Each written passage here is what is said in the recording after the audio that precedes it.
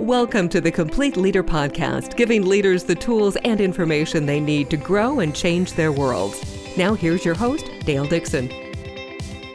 Aspirational versus desperational leadership. Welcome to the Complete Leader Podcast, everything you need to become a high-performing leader. I'm your host, Dale Dixon.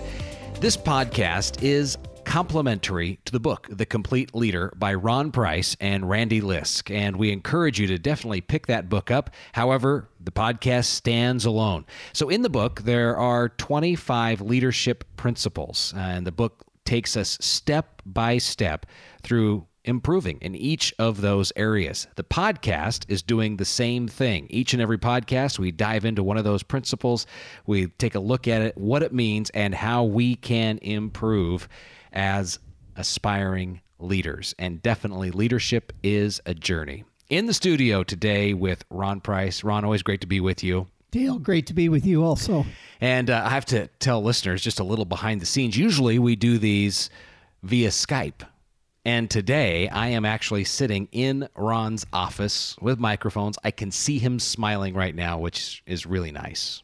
Yeah, this is our studio today. It's kind of fun. I'm enjoying it. It is. So we're diving into this idea of aspirational versus desperational leadership. I was listening to you present to a group recently, and you made this statement, and I wrote it down, and I put a star by it, and I said, we have got to do a podcast on this topic. And so that's why we're here, aspirational versus desperational leadership. What does that mean? Well, Dale, I guess, as you know, I've been involved in leadership for decades now, and the things that probably you become most passionate about are the things that you realize you didn't do right yourself. And so I had been thinking for some time about how the first couple decades of my leadership opportunities, I was always trying to fix myself. I had trouble with time management, so I'd take all the time management courses. I'd read all the books I could, and I was always focused on that thing that I thought that was keeping me from being the complete leader. And somewhere 25 years into my career, I began to recognize I was doing the wrong thing. It's not that you don't think about your weaknesses, because we all have to be aware of them. They can become fatal flaws if we're not careful. But I was spending so much time trying to fix what I was weak at that I wasn't really developing my strengths. And so I began to recognize that desperational leadership is when you're always trying to fix yourself. Aspirational leadership is when you ask the question, what am I capable of? What could I become if I focused on developing my strengths to their highest level? And most of us don't do that, because most of us just take our strengths for granted. Oh, I'm good enough there. I don't have to work on that. I need to work on this thing over here where I'm not so strong. And it had a huge impact on the rest of my career when I shifted from focusing on fixing to focusing on becoming. How? Tell us a story. Well, for me, it was, I now look back on it, and the things that came natural for me were I was a communicator, and I love encouraging other people. I love promoting other people. I love talking about the things that I really believe in. And these were things that came naturally, so I never even thought about getting a class or getting coaching or mentoring around these things, because it seemed like, well, I don't have to worry about this. In contrast, my big problem was planning and organizing and time management. I look back now after 45 years of being involved in leadership, and Dale, I recognize I love people. I love everything that has to do with people. I do tasks because I have to, not because I love them.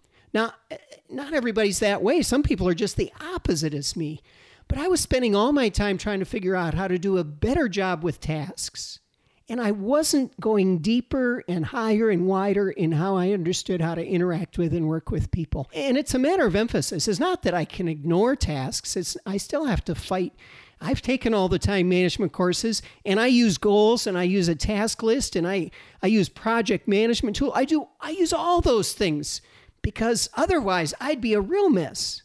But it's a question of emphasis. I was spending too much time on those things, not enough time developing strengths.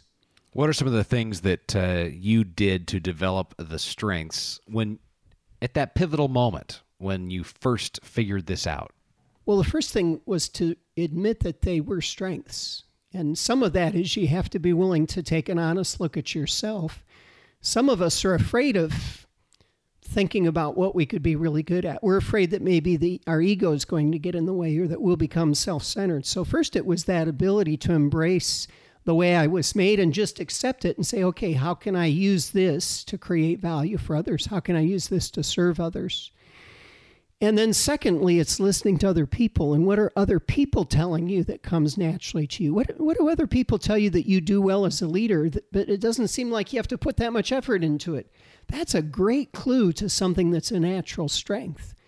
And then embracing that, it's how do I create more of it? So I began to read more about the things that I was naturally good at already. I began to read a lot more about helping to encourage other people and develop other people, coach other people. I really began to invest myself in the people who were the thought leaders around the things that I had natural talent for, so that my talent could be converted into a greater and greater skill. So we started off talking about desperation. You gave us the definition of desperational leadership. Let's follow the theme of this and focus on what we're good at and what we want. And so in this case, it's aspirational leadership. It's what we aspire to. Clearly define that for us and what that looks like now in your life after you've made this transition in your years of leadership. Well, I think it's about discovering your unique potential and then making a commitment that you're going to see how far you can push the borders on that. I could talk about me, but I'd rather talk about a friend of mine. His name's Glenn Basham. And Glenn started playing the violin as a hobby just for fun when he was 12 years old. Usually, if you start that late, you can never be a professional because you've started way too late. But Glenn fell in love with the violin, and as a teenager, he would practice 4 or 5, 6 hours a day. His parents would have to tell him that he had to quit practicing. So he would play and play and play. And he had this combination of recognizing that he had a natural affinity for it and having a great passion to be as good at it as he could possibly be. You know, Glenn's turning 59 years old this year. He's the concertmaster of the Naples Philharmonic, and he's a professor of violin at the University of Miami. And he's such a great example to me of what it means to organize around your strengths, to develop around your... He saw that he loved it. He saw that he had a natural talent for it. And then he invested those 10,000 or 20,000 or however many hours it was. And he's a role model to me. And that way he's a leader to me because he inspires me to figure out what you're good at, really, really focus on that with all your worth. And I still struggle today because I have a lot of obligations that can take me away from that, but that focus keeps bringing me back over and over and over again to what matters most, is understanding what your unique potential is, and then seeing how far you can go in realizing that potential or converting that potential into performance. So you said Glenn was 12 when he discovered the violin, and that's late for anyone who aspires to play the violin.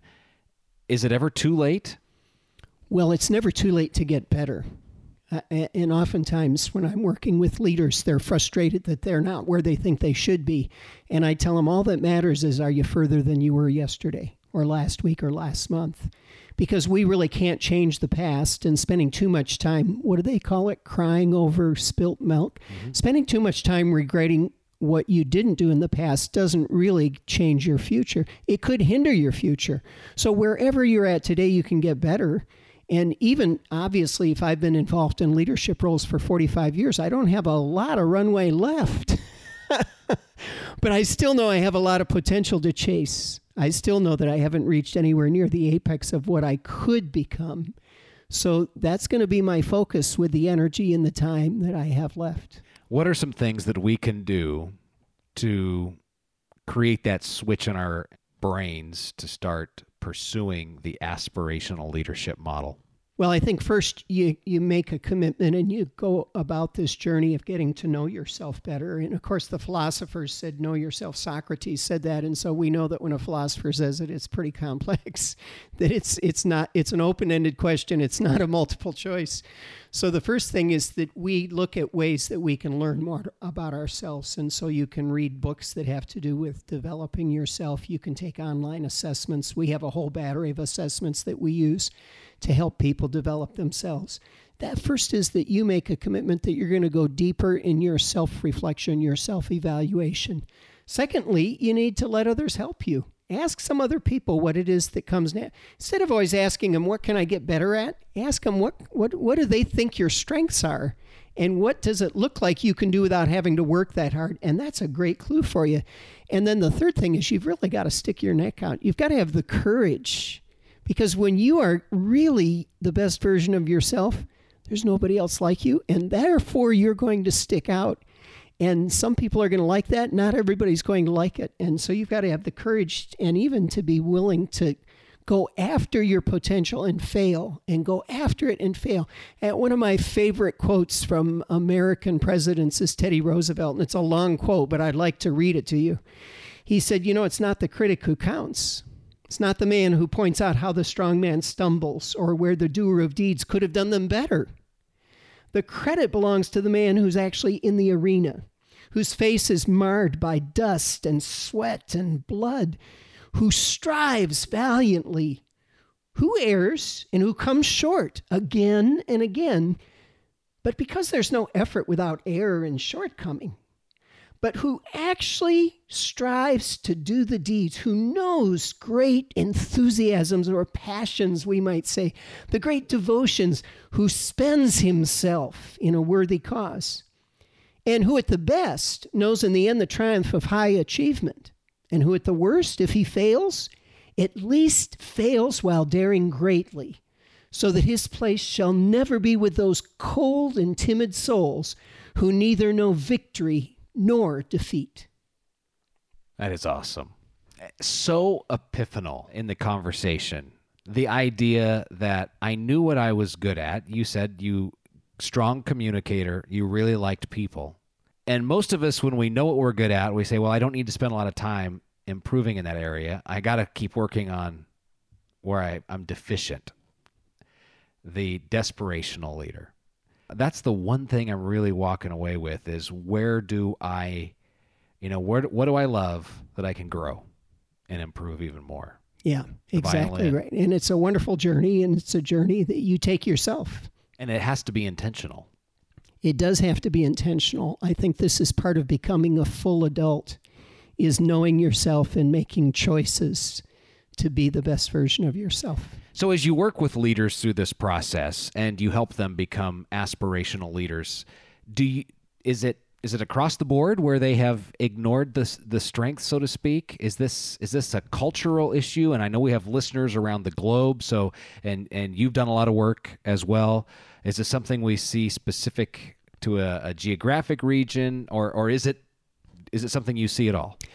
I have my theories psychologically that we spend the first 16 to 20 years of our life being told what not to do.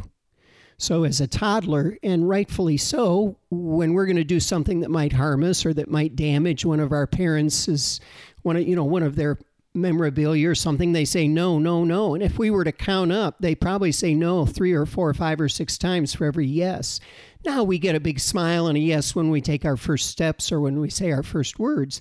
But the ratio between no's to yeses is really high. And then we go to school, and in school, we get papers back that have everything that we did right in red. No, everything that we did wrong is marked in red. So I think that we're actually trained to focus on weakness.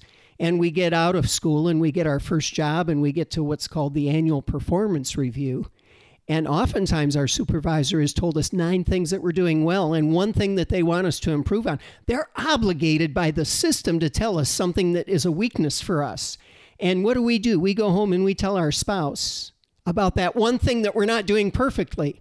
So I think we're each more or less sensitive to that depending on our unique behavioral style. But I think the programming is put into all of us, and I think that we have to learn how to undo that programming and have a different focus where we're aspiring instead of fixing. Fantastic words of advice. Ron Price, co-author of The Complete Leader, along with Randy Lisk. Any final words for us? Boy, I'd say be the best you can be and then go change the world. Hey, if you would do us a favor as a listener, if you would pass this episode on to someone that you know you care about and you think it could be of help and that person just needs to hear it, and then encourage that person to subscribe to this podcast in iTunes, that would be fantastic. We'd appreciate that. While you're there, if you would write a review and give the podcast a rating. We really hope we're earning a 5-star rating from you today. This is the Complete Leader Podcast, everything you need to be a high-performing leader. Thanks for listening to the Complete Leader Podcast. Find more online, thecompleteleader.org.